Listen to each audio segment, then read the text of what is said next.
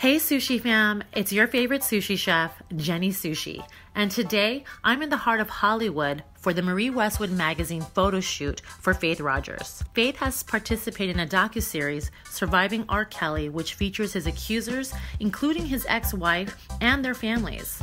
Faith opens up about how her life has been after everything, her support system, her family, and her hopes for the future. Today's episode was brought to us by Divine H2O, where they're committed to providing natural, ionic, calcium alkaline water.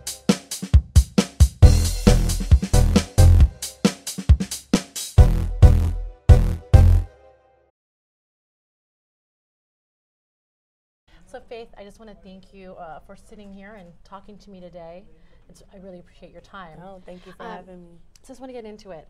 Just to clarify, because I see a lot of stuff on social media about you that, you're going after R. Kelly for money. You never did this for money. You weren't suing him for money, right? No, I never was suing R. Kelly for money, ever.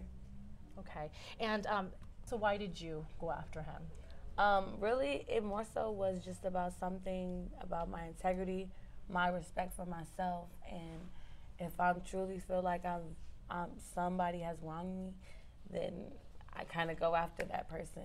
That's always been my personality. Mm-hmm. I've never really sat back and let people just walk all over me. So it really was more so just about me and my self-respect, and you're not just going to do this to me and just go about your day. Yeah. And I'm not suing him for money just because his money would do nothing for me. Right. At this point, things are so where they are, and there's been a lot of damage done to my life and my personal life, so there's really no amount of money that could fix that. Right. So the money, it was never about the money. It was more so about you being wrong, and I'm not the only one. Yeah. So that's more so what it was about for me. It had nothing to do with, okay, let me do this and see how much money I can get. Right. It never was about that. Yeah, I just want to clarify that because you see a lot of that on YouTube and Instagram, but you didn't do it for money. No. Just because, he needed to be punished. Right. Okay, so how have you been after everything? I'm good. Every day it's a journey. There's good days, there's bad days, there's really happy days, and there's really I don't want to get out of bed. So I really just try to take my time. I try to keep good, positive thoughts flowing when I wake up in the morning. Mm-hmm. And I stopped looking at this as something that's ended my life. Okay, this is my life now. The world knows this about you. What else are you going to show? So now I'm focusing less on how to survive in the world how's the world going to adapt to me? Okay. So I felt like in the beginning I dealt a lot with just really self-doubt and not really wanting to be around people or interact. So these days I'm really working on being more friendly and more social and just open to people because I want them to be open to me. And I know that I can't do that if I'm not letting people see who I really am. So you sound like you're empowered, not a victim. Mm-hmm. So from when that first happened, how long did that take to switch from victim to hey, I'm not gonna stay a victim? Yeah, it took probably the first 5 or 6 months, and not even that I was thinking like a victim, more just because I didn't want to deal with the outside world. Yeah, I had seen so much on Twitter and Instagram that I was like, okay, I know when I step outside this house, it's going to be drama. And not only that, I was more so worried about myself because my emotions were so high. Mm-hmm. I didn't want to react and make a fool out of myself in public or hurt somebody because I'm hurt. So I really had to take some time back to just get my mind and my mental together. Yeah, I love this because I did a little homework and I looked you up. Yeah. And a lot of the interviews and what they're saying is they make you seem like, oh my God, she's a victim. She's like this and like that. But just sitting here and talking to you and getting the energy, I feel like a good vibe. Good. I feel like you're a woman that's empowered. Thank you. Yeah. I try to not. I'm not gonna say I try to stay away from the victim title because I obviously was done wrong. Yes, you were. But I feel like there's a time where I want to be known other than being a victim. Exactly. That's not how I want to live my life. Not only that, I'm 22 years old. So there's still so much more I know I'm going to go through. Right. And this is just one of those things. I went through it. It happened. The world knows. Now the world needs to see how did I rise up from it. Yes, exactly. I love that. Thank you. Like you're rising from the ashes. Exactly. So how did you, like, cyberbullying is a real thing. You know, there's like a lot of organizations out there, you know, doing that anti-cyberbullying. So how was the cyberbullying for you? When it first came out, the documentary, when it first came out, my DMs were like flooded, and probably for every love I got, I hope you're okay, I got probably like 2 or 3 people telling me they wanted to kill me, or telling me that I'm lying. And there's still some people that literally, it's the same people though, and they're all his fans. Yeah. They just, they make it their job to ruin your day. Yeah. And you really have to like separate, okay, this is what's on the internet. And they're actually messaging you, like DMing you? Yeah, like I get DMs, but I don't even respond. Like, and that's not the thing. At first, I used to take the time to respond, and I used to be going back and forth with like 3 or 4 people. But then it's like faceless, and they're just gonna keep going. Yeah, and then it's like, okay, I'm gonna block you. Then I'm gonna get into it with the next person. So it's crazy to me that they have actually the time to do that and put hate out there. Yeah. Was there a lot of women doing that, or is it men? No, it definitely was more women. Isn't that strange? Yeah. Like we were talking about that earlier. The girl on girl hate is real. I feel like women, we have a hard time really truly embracing each other, and women in the Black community, I feel like we're supposed to be a lot more stronger than what we are, due to the fact that we have the movements like Black Lives Matter. Right. All those type of movements, we're always so all in, we're holding hands. And then it comes to things like this, just like Bill Cosby, there's so many Black women who were like, oh my gosh, no, he would never, how could he? And it's like, how could we as women not believe? When there's so many allegations. Right, but not only that, I feel like women, we have to have a softer spot for each other because we get treated so poorly out in the world. Exactly. And it's not just Black women, white women, it's all women. We all deal with the same problems. We're all sexualized. We all have went through some type of harassment with just being a woman and walking on the street. Exactly. So I definitely, I feel like it was more hurtful for me to see that the Black community, and not only that they were older women, and these older women are the influence on the generation like mine. Right. So I couldn't even be upset when girls my age were making fun of me and trolling me on Twitter because their parents are doing the same thing. Right. So it not only taught me that we're not one, but also that I have to start setting the example, and that being nice and being a human being, a genuine human being is cool. Everybody gets so caught up on just trying to be a personality. It's okay to be a real person and actually relate to people. And I realized too, you know, looks aren't everything. I got judged a lot because the way I looked. Oh, she doesn't look like a victim. Right. She doesn't act like a victim. That's like victim blaming. Right. So is this something close to your heart, just to get it out there for younger Black women? And like you said, there's like a lot of older women that are bashing you. Right. So something that you want to talk about, so to let the girls that are growing up know, hey, it's not okay. Right. So, yeah. So that's really type like the for any girl, actually. Yeah, any really. woman. Yeah. No, it doesn't matter. I just say the Black community because that's a lot where I took the backlash from. Wow. Okay. So that was a shocker. I received the most love from white women, Asian, all type of ethnicities that aren't African American, and that's strange to me. Yeah. So, but it's kind of just the world we live in. For the most part, it's been a lot of good lately, so that's just what I try to focus on. The positive. The positive and not the negative. Okay, so a lot of people are showing you some support. Yes. Good. Now, in this industry, you know, that's focused on appearance and it's filled with rejection, how do you combat self-doubt, especially everything that you've gone through and the cyberbullying?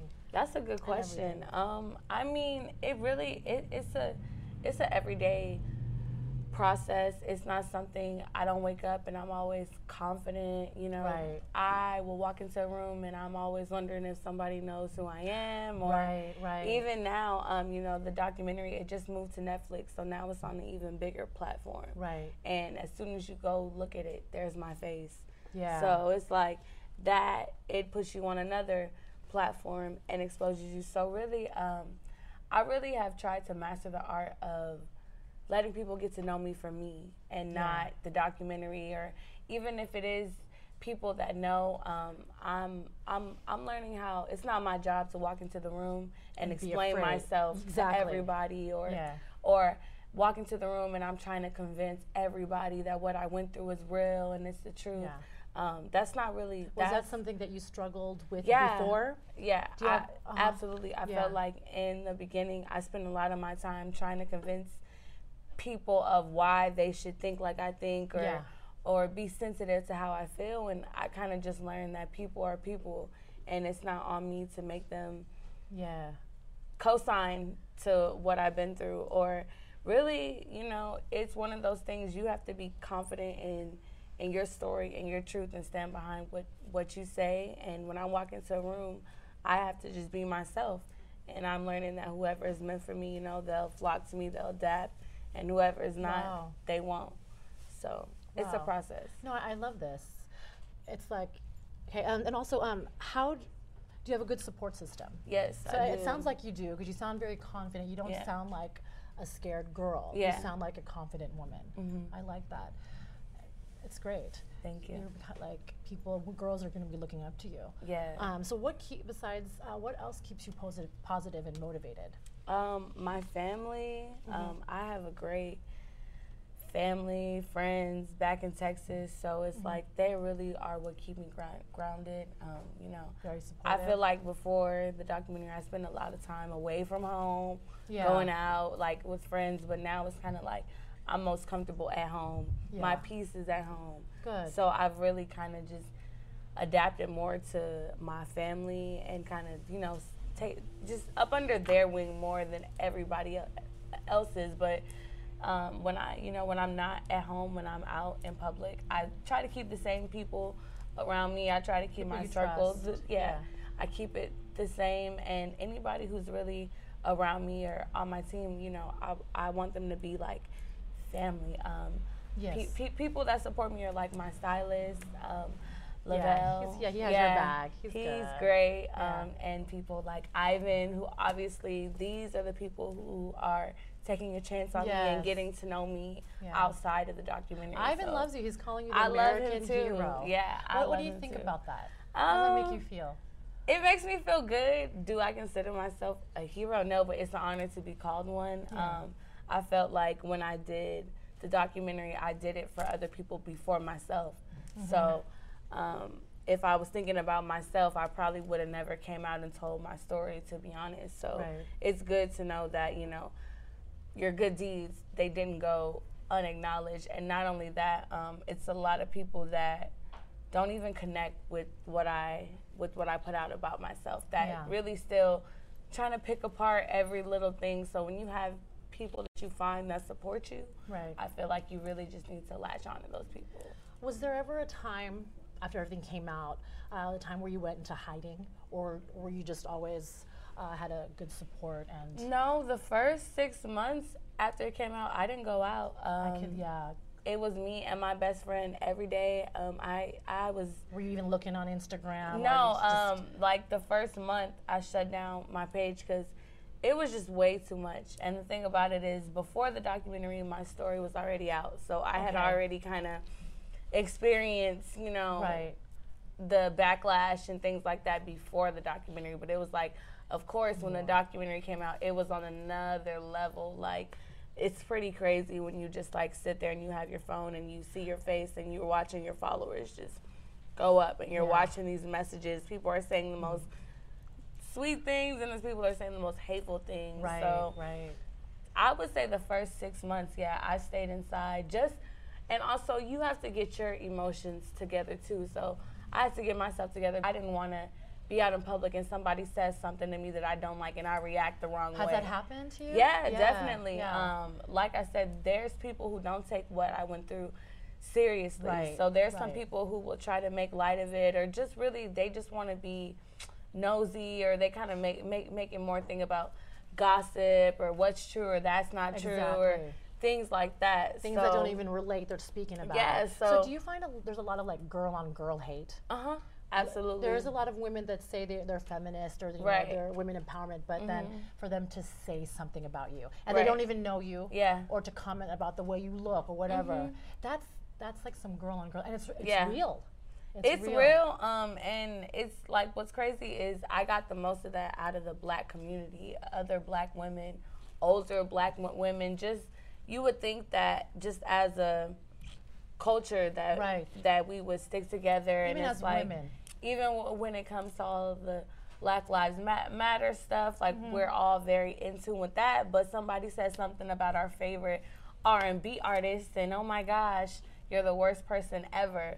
So I really got to see the heart of my community. I felt like there's some black women that encourage me every day.